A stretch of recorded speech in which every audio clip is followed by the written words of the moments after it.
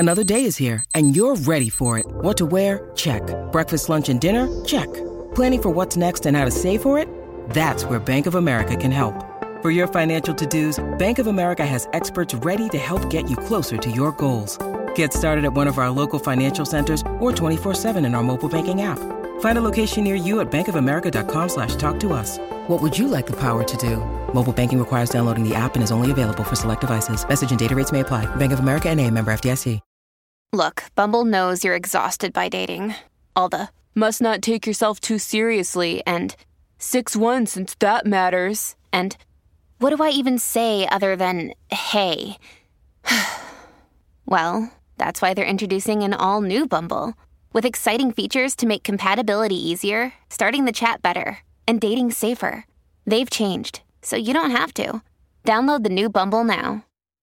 Hello, welcome to Emotional Badass, where Moxie meets Mindful. I'm your host, Nikki Eisenhower, life coach and psychotherapist.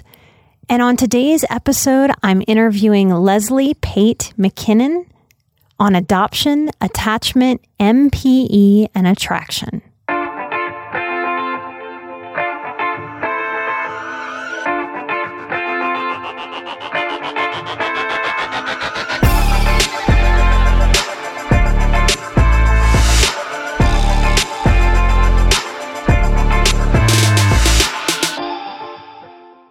Today's episode is an incredibly honest, deep dive conversation with Leslie Pate Mackinnon. She is an LCSW. She is a seasoned and well-respected therapist in both the adoption community and MPE. That stands for Misattributed Parentage Experience. That basically means the experience of finding out that the parents you always thought were your biological parents are actually your adopted parents. Leslie presents nationally and internationally on issues that impact families conceived through adoption and third-party reproduction. She trains therapists and agencies and universities across the United States on the complex issues that accompany adoption and MPE. She offers individual consultation and supervision groups for therapists and provides more intensive training seminars and workshops for professionals looking to become adoption and MPE competent. Leslie's story is included in the book The Girls Who Went Away and the documentary A Girl Like Her by Ann Fessler. She's been on Good Morning America with Robin Roberts and on CNN discussing the impact of the internet on adoption. Most recently, she was featured in Dan Rather's investigative report, Adoption or Abduction. Her email address is public, and I will put it in the show notes for you if you'd like to reach out and contact her. This is a powerful episode where we both get real, raw, and honest. I've been told by some of y'all that my episodes are like gut punches sometimes, but in a really good way. And I hope that if this hits you as a gut punch, that it's in that really good way that removes those veils and helps us see with more and more clarity. This is an episode requiring maturity, empathy, compassion, and a real willingness to question some of our collective and individualized preconceived notions and all the feelings associated with those preconceived notions. Remember, this podcast is Emotional Badass, and I am committed to talking about the taboo things that I think are plaguing our human tribe. I'm choosing this topic because I do think that it is a very, very big issue. We have so many issues that are pushing against our population, that are creating so much depression and anxiety, PTSD, apathy, loneliness, disconnection, addiction, and we have a skyrocketing American suicide rate. I hope that y'all get whatever you need out of this deep dive conversation between me and Leslie. Light and love, and on to the interview. So I am here with Leslie Pate Mackinnon, and I'm so excited to have you. Thank you for meeting with me and being willing to do this, Leslie. Absolutely. An invitation to be a badass. Who would pass that up?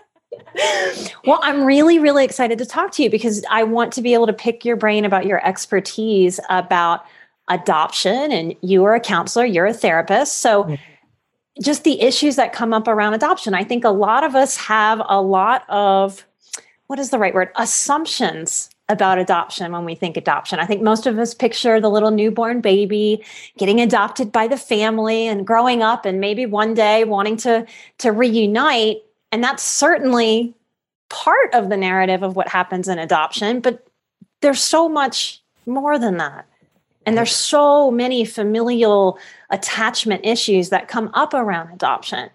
So where do you like to jump in when you're talking about this topic? Well, I can tell you that a lot of times meeting someone new, they'll say, oh, you're a therapist. Do you specialize in anything? Or just, and I say, yes, families that are created through adoption and third-party reproduction. And everybody goes, oh, that's so wonderful. And I say, no.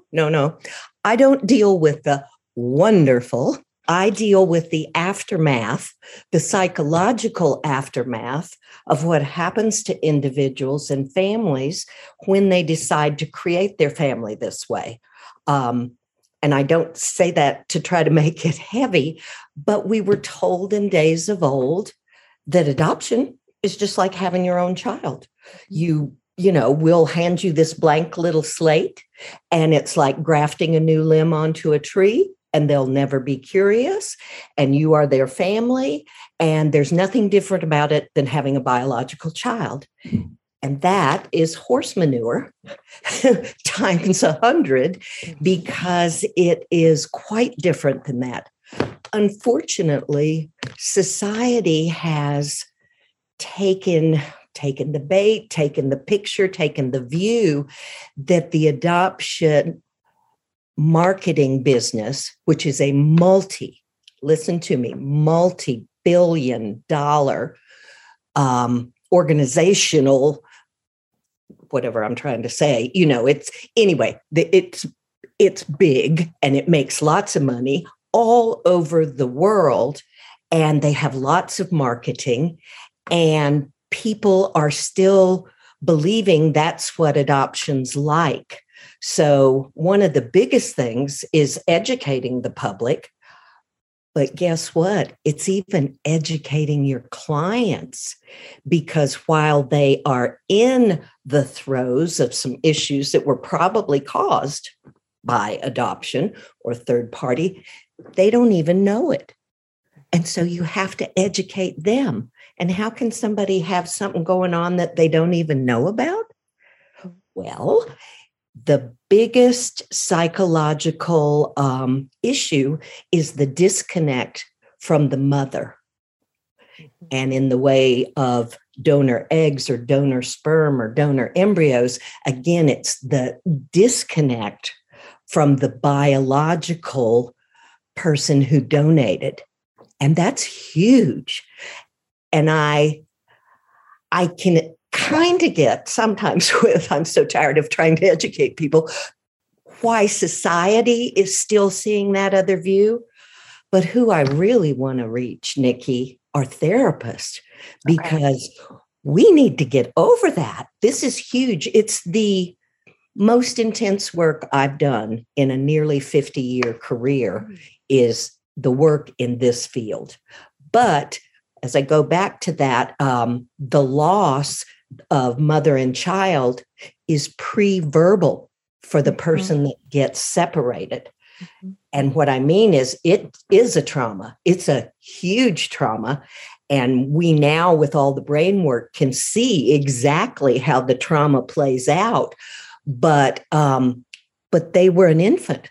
They know nothing about that up here. They don't have language to go with it, saying, hey, where's my mom? But lots of babies that are placed, cry and cry and cry for the first few months. And the pediatrician diagnoses them with colic.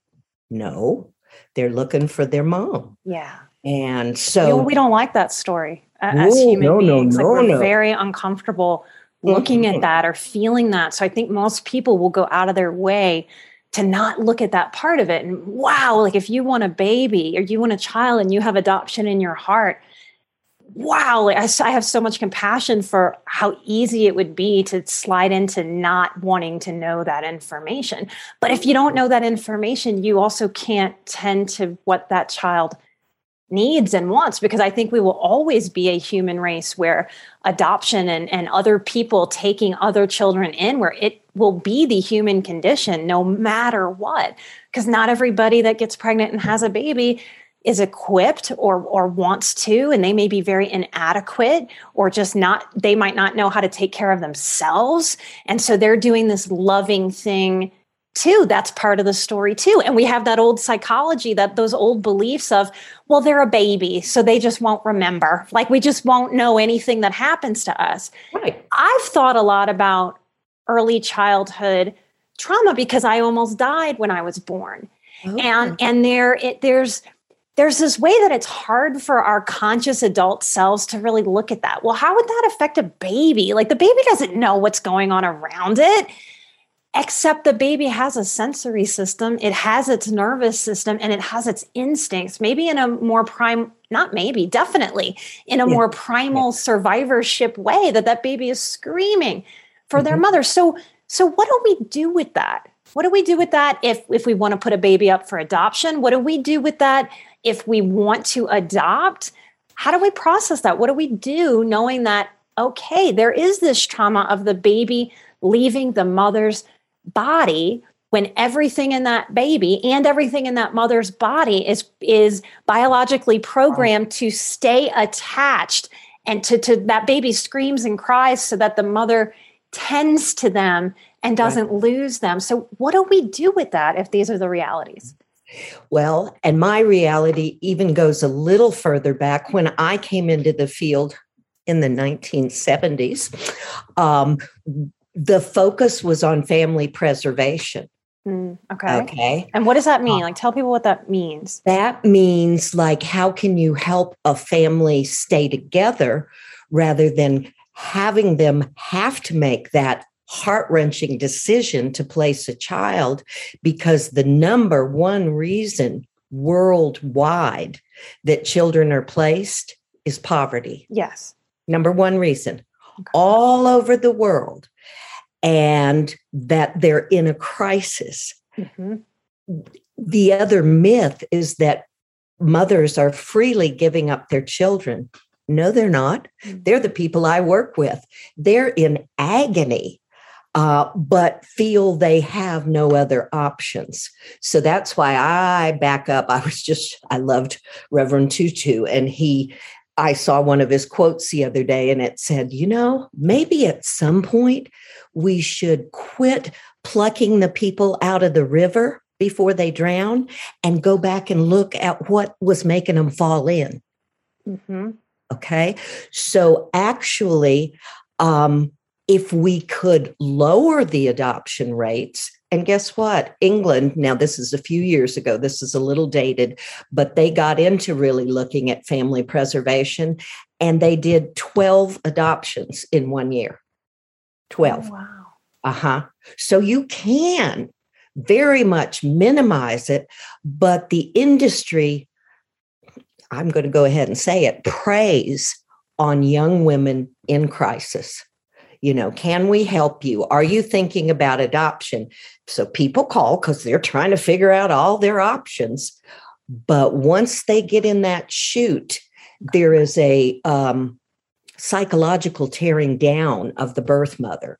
Make a list of what you could give this child and what a married couple could give this child.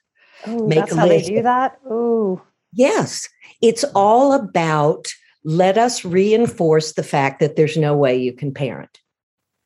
Okay. So it's bigger than that question. But what gets really interesting is because the adoption numbers have gone down over the years, and the countries all around the world have started shutting down because adoption is so full of corruption. And it's not just in Indonesia. It's not just in Africa. It's also in America, okay? What I'm describing to you, I think, is subtle, and sometimes it's not too subtle, coercion. So if we back up and we could lower the numbers, that would fix a whole lot of things. I used to say, everybody complains because there's not enough post-adoption services.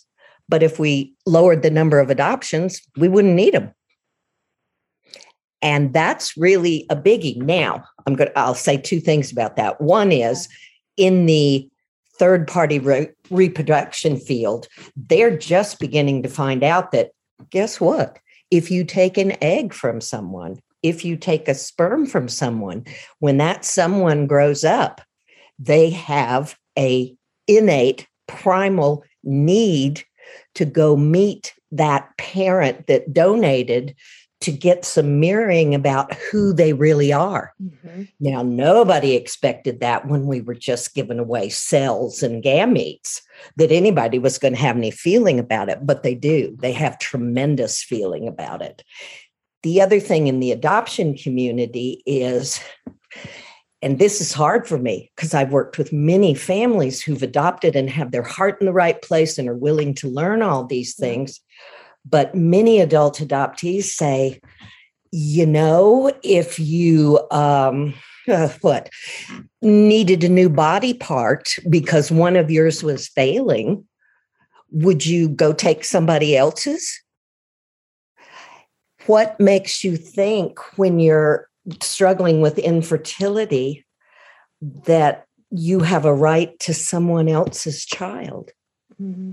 Maybe you want to think about the fact of, in days of old, people who were infertile and it was terrible. It's an awful thing to be infertile, but that's how they lived their lives. So when you hear adult adoptees, you will hear a lot of people speak about that. It's kind of like, it's not just a given right that you get to have kids. Wow. So this hits a lot of maybe American psychology of we want what we want and we should be able to have it. Absolutely. And, infertility's on the rise. Infertility has increased by 50% over the last, I don't know if it's 6 or 10 years, but and again, that's our culture. Well, I want my career first. Well, I want to do this. Well, then we decided we'd travel all over. And okay, so I'm 40 and now I'm ready.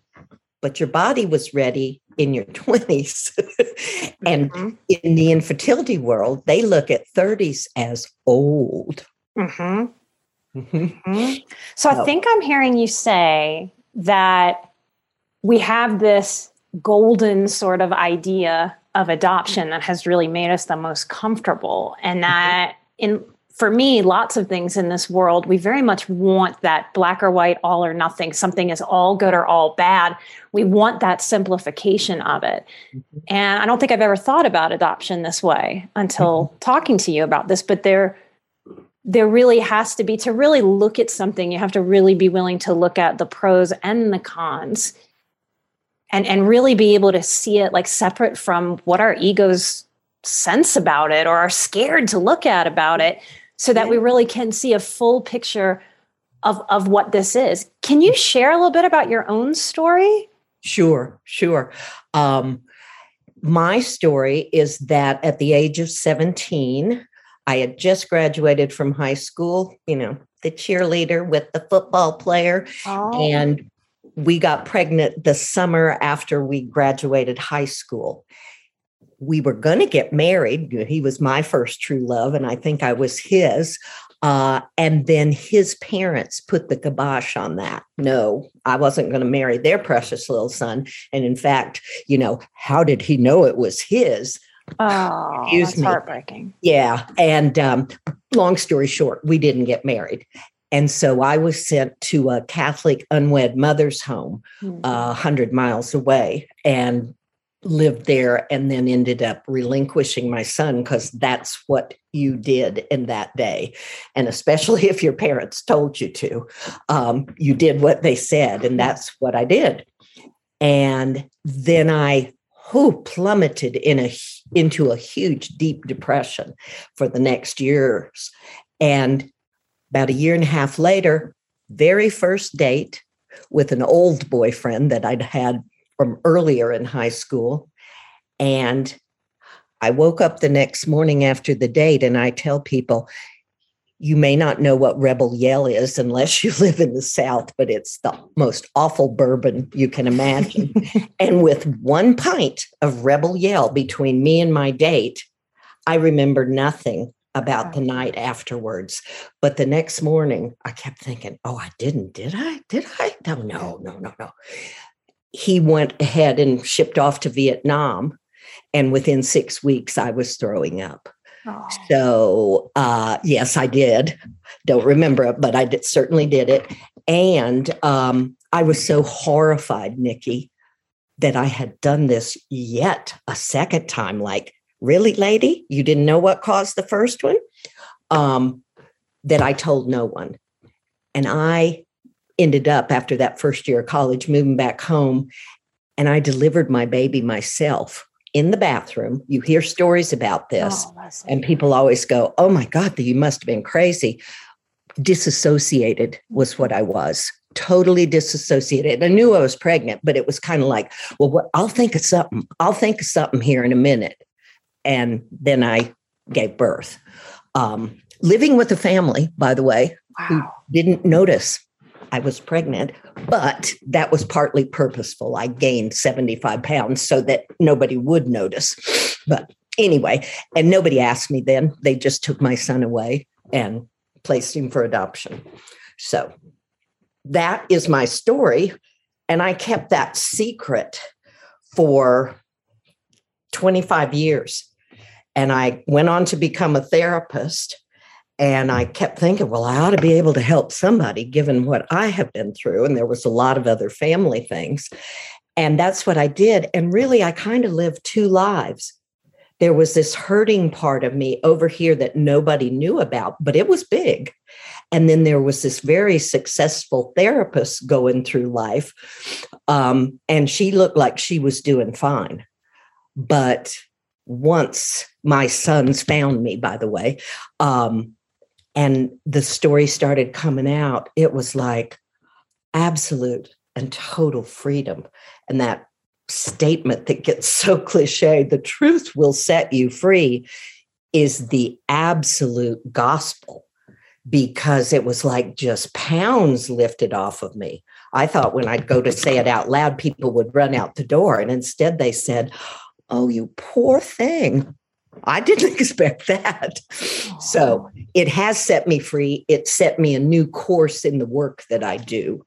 I learned so much about it. And I think that's good. I'm very, very glad that I'm able to do this work. Mm. So in the way that things aren't black or white, good or bad, is this a positive for adoption now that we don't think of it as a dirty secret anymore? That more and more people, if they are adopted, they know always, instead of that secrecy, that shame influenced secrecy? Mm-hmm.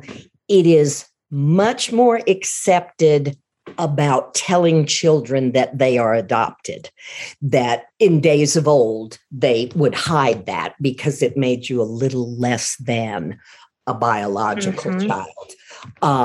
But I'd say we're 98% there, but I've seen numerous parents who came to see me when their child was 20 and getting ready to go to the military or something was going on. I spoke to a woman yesterday who found out she was adopted at 36. So there are still instances where that happens. It's terrible for the person to get that impact at a later time in life. Yeah, earth-shattering, I would imagine. It turns their whole world upside down, because there's one quote that people always say: if you decided not to tell me that, what other things have you kept from me? And yeah, that's the problem with breaking trust. Right. And no matter what the trust break is, that is how our psyche healthily really processes that. Well, then it tests our reality, and it's scary. Right. It's truly terrifying to wonder, well, what's real now? Have you ever wished that you had a direct line to your pediatrician to ask them all the questions that constantly crop up while parenting? Well, we hear you, and we have been there too. That's why we launched the Bites of Health podcast. Every morning, we'll answer a commonly asked pediatric question in 5 minutes or less. You can tune in while you're making your second cup of coffee or from the school drop-off line. Who are we? I'm Dr. Jess Steyer, a public health scientist and also co-host of the Unbiased Science podcast. Every day, I'll chat with one or both of your new pediatrician besties, Dr. Dina DiMaggio, a general pediatrician, and Dr. Anthony Porto, a pediatric gastroenterologist. We'll talk about all the things related to our kids' health, from dealing with a colicky infant to navigating puberty in the teenage years. So be sure to tune in to Bites of Health, now live on all podcast platforms. Right. Now, I do want to say for birth mothers, for mothers who give birth and do end up relinquishing, there's, we just can't win for losing because they hear a lot of, oh, really? You're going to give your baby away? Oh, I could never do that. Before the birth, they hear from adoptive parents, you are the bravest, most courageous woman in the world. Oh, what you're doing is so wonderful. And I said, there was nothing wonderful about it. I had my back up against the wall. There were no options. And even though I come from an earlier time when society was ruling on that too, there's still, for women that place today, they don't have any other options at the moment. A big quote in adoption is, pregnancy is a temporary crisis. It's not permanent. And things settle down, usually within a few months. One of the countries, it's one of the Scandinavian countries that has the lowest adoption rate of the Scandinavian countries. They send a mother home with a bassinet full of diapers and food and so forth. It's about equals $500, and those mothers parent. Mm. You see, if you haven't got the money for diapers, you're not going to let your child go through that. If you haven't got the money to be able to have a job and then pay childcare, even I couldn't do that. I could hardly do that when I raised my children at 40. It was so expensive. So, and we're in this more and more and more expensive time where everything is just harder and harder and harder financially. Exactly. So mothers didn't really win before. We were fallen women, and now we're like, you're going to do what? Or you get this out of context praise, which I will tell you for us mothers is very off-putting. It's like, don't praise me for giving away my flesh and blood. Please don't praise me for that. I didn't want to do that. So a more honest interaction there might be, I'm sorry you're in this position. Exactly. That must be hard. Do you get to see your child? Is it an open adoption? Is it closed? We do much more open adoption these days because guess what? That's what's best for the child. Say more about that. Yeah, talk about how open adoption works, why that's better, like how that meets the needs of, or attempts to meet the needs of all the players. Right. And it does some really good things. But I've been at this long enough to find out that it doesn't really solve the problem, but it does help. And what that's about is, like my sons in my era, and they're still told this, in a closed adoption, what you hear is your mother loved you so much. I mean, think about it. Yes. She gave you life and then gave you up. And I had a physician sitting in my office one day, and he was about 60, and he looked at me and said, how is it that she loved you so much she gave you away? Does that compute to you? It doesn't compute to a child. Yeah. So if you have an open adoption from day one and the child grows up knowing that the mother is peripherally involved in their life, maybe comes to a birthday party, maybe in the best of open adoptions, I see they'll vacation in the summers, the two families, if you will, and allow the children to play together. Well, this is great for a child. Number one, they know she really does love me. If she stuck this out all this time with me, she does care about me. Okay. Because love is more than a statement of words. It's an actionable experience. Yes. Okay. Yes. And secondarily, it allows the child to mirror. What do we do in adolescence? We are forming our identity. If you go to an adolescent treatment center right now, it will be 60 to 80% full of adoptees. Lots of them international. Because when you go through the process of trying to develop your identity, which happens in adolescence, you can't do that without some mirroring. You're just guessing. Okay? So it makes us feel untethered. Totally. So in those two big ways, it really helps an adoptee growing up. The interesting thing I've been seeing, Nikki, and sometimes it's only for a period of time, but the open's been around so long that there are a lot of kids that have grown up and now they're adults. And they often, the first thing they do is cut off the relationship with their birth family. You gave me up. See ya. I can see that being a way that rebellious teenage time plays out. Now, that's not to say that they won't come around later and relook at that and maybe reawaken that relationship. But it's usually in the younger years, early 20s, late teens, that the adoptee says, you take it. So there's a little bit of that. Yeah.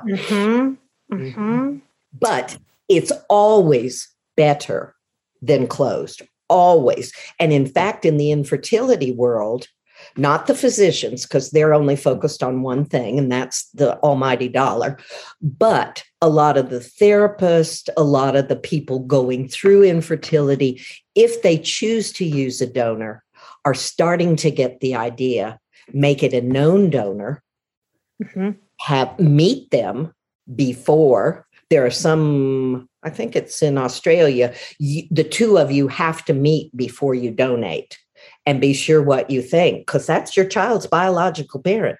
And a lot of times, guess what? The biological parent doesn't get it. They're just given a few cells and they get $10,000, but there's no money involved, right? Nice of them. They couch that money in all kinds. Oh, it was your travel expenses. Oh, it was this. Oh, it was that. But anyway, they're not sometimes old enough and aware enough to realize those cells they're giving other people are going to be their children out there in the world.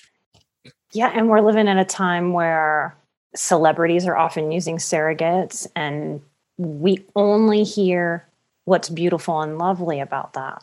Absolutely. Really, like what this is probably going to piss off a lot of people. So what would you say to a surrogate about this? What would you say to two gay men that are in relationship that are doing this? Like how do they respect themselves and their children? Well, and that's really a huge segment of people who are choosing donors are the gay and lesbian community, because they aren't going to have a child any other way. Well, and I think that a lot of them are angry about that, about how unfair that is, that they look out into the world and see everybody else kind of, it's so easy to accidentally get knocked up for so many people that, and then people who try and really want it, and put so much effort and medical avenues to get that done, that this really is as they see it, the most loving, healthiest, kind of rightest way we can possibly make this work. So what a hard thing to not just have all the shiny light, angel kind of music playing around this dynamic. And I wish I had a good answer because I really feel for people who want to parent and are good parents. But one of the things I often say, and people don't want to hear it, is, do you know how many children are languishing in foster care while you're creating your perfect baby? Okay. And a lot of times, guess what? That perfect baby is an embryo they bought at the clinic, came from an egg donor in Philadelphia and a sperm donor in Miami. And they made a bunch of embryos and now they sell them for $30,000 a transfer. Okay. So what I tell people is educate yourself. This isn't going to stop your right overnight or maybe ever in the infertility world. I pray that in the infertility world, they'll finally get so good that they can use the people's gametes. In other words, now that's not always going to help with a gay or lesbian couple because they need another kind of gamete. Mm-hmm. But if it's a heterosexual couple, then that, gets around it being a foreign person's gametes. But I don't have all the answers. There aren't good answers. And I'm terribly sorry about that. I wish I could say so. But I just think education is imperative. If you're going to go down this route, for goodness sakes, please educate yourself. Another little factoid we've discovered over the years is adoptees attempt suicide at 4 times a greater rate than other adolescents. Oh, yeah. I don't think I've ever heard anybody name that statistic. The Society for Pediatricians finally put out a statement about that so that all of their patients would know that, because there's a significant suicide rate. I don't know how that's going to play out in third-party reproduction. I don't know if it is going to play out. But that's something you need to think about. Why is that happening? What's going on? So the more you educate yourself, you may have adopted, 10 years ago or used a donor, but educate yourself. There's so many ways to do it today, to what the issues are your kids might have. Like when I raised boy-girl twins, my son was incredible at soccer. So we drove to the next state in the summer and took him to soccer camp. And we did this.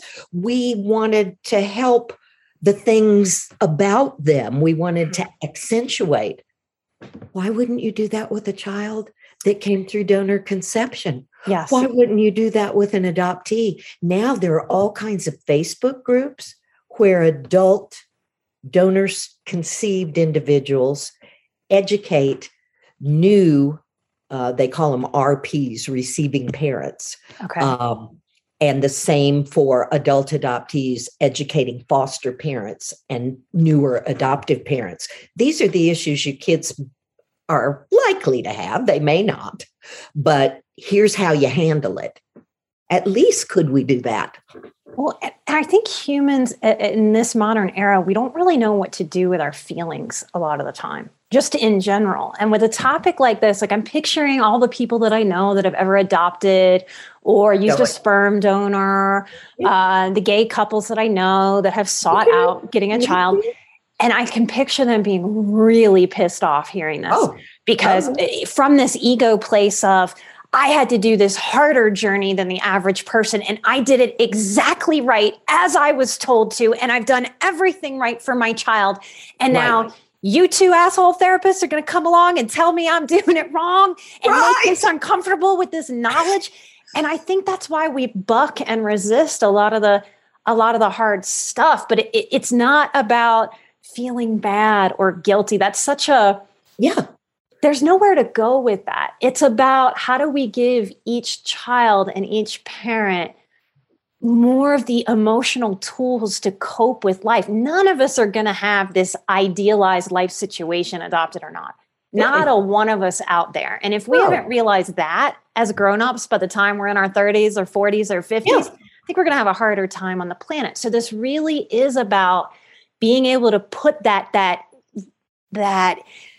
responsive or reactive ego reaction about hearing something that sounds like it comes out of left field to the side and really sit with, what might this mean? How do I nurture myself through this? How do I nurture this child through this? How do I let go of some of these ideas I've had to actually meet this child right where they are? And you just said it. The woman who trained me said, if you will always make the child your compass, you'll never go wrong. Oh, I love that. So if I'm thinking of what's best for the child, getting myself out of the way, and yes, I have needs too. Yes. And I do think that gay and lesbian couples have a really difficult time because they've already had to combat society about being gay or, whatever. And then to have this added on top, it is a double whammy. I do think it is. But if you think about what the child needs, like for me with little Wyatt Cooper, Anderson's little baby son, if you always put his needs first, his needs to know. I worked with clients who wanted to meet their surrogate. I was in her body. Yes. I want to meet her.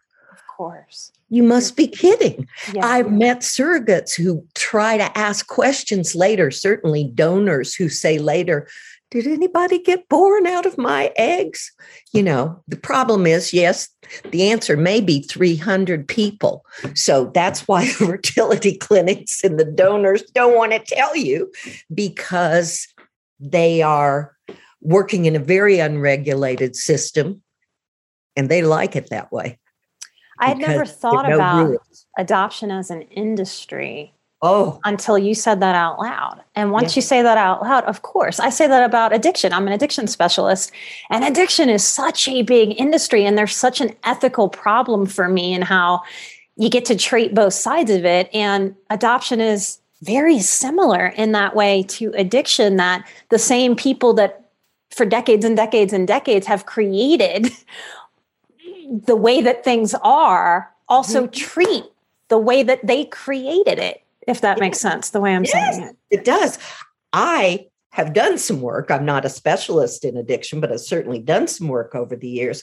And I often say adoption and addiction have a lot in common because, the person who's got the problem is the last to know. Okay. And so that's true too of an adoptee growing up. They may not know what's getting in the way of them making lasting relationships. They may not know why they're so incredibly anxious and easily triggered. I didn't know anything about adoption. I, honest Injun, thought I had done the best I could out of a wreck of my teenage years to provide for my sons. When I found them and they found me, finding out all I did about adoption was crushing. I bet. It still is. My sons are in their 50s and they have lifelong difficulties because of being adopted and because of being adopted in a closed system. I didn't know that was going to happen. Nobody tells an expectant mother that's going to happen. She does not get any kind of informed consent, not at all, because there are no regulations that make that have to happen. You can get your appendix out and hear of all the things that could go wrong, okay, but probably won't. But you give up a child, a life, and you do not hear any of the things that could happen, none, because you're talking to the agency or the adoption attorney. Okay. And that's their livelihood. They're not going to tell you. In fact, I confronted one attorney group once because they were all adoption attorneys. They were all very nice people. And I noticed on their website that they offered mothers lifelong counseling. And I said, well, what's that about? Well, a lot of mothers need it. Again, back to my statement by Reverend Tutu. So we'll offer them lifelong counseling after we take their child that created the need for lifelong counseling. What's wrong in this picture? So education, education, education. That's why I was thrilled when you said you would interview me, because any place I can educate a few more people, and I know they don't like me and I know they don't want to hear it. And I'm really, really sorry, but I'm thinking about your kids. Because I say that a lot. That resonates with me. I often say to my individual clients at a point, I know that you are my client and you think you're my client, but actually your children are my client. And I believe in that lens. I ask a lot of people, oh, would you advise a child to be that way with themselves? No. Well, then why are you being that way with yourself? It really is the compass that cuts through the bullshit, frankly, and really gets at what are we trying to do here? What is the goal? And gets us past our ego. Because most of us, if we're good, empathic people, if we're not narcissists, if we're not sociopaths, if we're not so lost in addiction that it's cutting off our empathy, if we are grounded, reasonable people, that cuts through all of it. All of us who are grounded, reasonable people want what's best for children, whatever that means, even when we come from different camps of what that means. I want to make a point of this too, because I'm thinking of the people who listen to my show, that they're seekers, that they value emotional intelligence, that they are looking to grow and expand, that they may have more muscles than the average population about receiving some information that may rub them the wrong way. And I teach to really sit with that. Yeah. I can picture a lot of people who listen to this show and maybe have adopted and have kids that are no longer babies or in elementary school, how I think there's a catch. I think a lot of them would say, I have a great relationship. I talk about all of this with my child. My child doesn't need to meet their surrogate. My child doesn't need to meet their sperm donor. They're totally secure. You don't know me. You can't say this. This doesn't apply to me and my family and my child. And what I want to say there is, that is such a catch-22 to be the parent having that conversation with the child. That child is going to want to also protect the parent at a certain age from these realities too. And so that there's really a risk of some codependence, even in like some of the healthiest relationships where you think you have this open dialogue, because these are some of the hardest things in our society to say out loud. Yes. And so to consider that that's a position to put a 13 or a 15 or even a 19 or 25-year-old in the position of looking at them as your adoptive parent and saying, do you need this? Is this really what you need? I can support you if you need it. Their fear in a way that they might not even be able to articulate can be, well, I've already been in a psychological way, not in a cognition kind of way, but in a psychological subconscious way can be, I've already been given up by one family. I can't alienate this mother or this father by saying I might want something else until that rebellion stage kicks in. Okay, y'all, this is about the halfway point for our discussion. If you want to listen to part 2 right now, this very moment, come find us at patreon.com/emotionalbadass. Part 2 will be released right here on the public feed, but not until next week. And yes, that is a shameless cliffhanger plug to ask you to support us on Patreon. We can't do this show without you. When you support us on Patreon, it is a vote and it's an action toward keeping the show advertisement free. Podcasting a high quality show every single week that sounds good to our highly sensitive ears takes me and this team that supports me a high level of dedication. We are about to have our 4-year anniversary. We have never missed a weekly release. We know that inflation is getting everyone. If you happen to have the space in your budget and you feel like you benefit from the show, please consider supporting us, supporting you, and all the listeners who download the podcast every single week in almost all countries across the world. Thank you for being willing to lean into personal growth work to make your life more peaceful, more satisfying, and more fulfilling. When we take on this healing work in our own lives, we do it for ourselves and our families, the people we love. And we do it for, and we model it for, the rest of the world. This is how we make the world a better place, one person, one day at a time, cleaning up and tending to our own side of the street. Thank you for your courage taking on this topic. Part 2 goes deeper, y'all, where we explore genetic attraction and many, many, many more issues as they relate to adoption and reconnection and attachment. Light and love. I'm an emotional badass. Leslie is an emotional badass. And you are an emotional badass. And together, we are where Moxie meets mindful. Light and love. Bye-bye.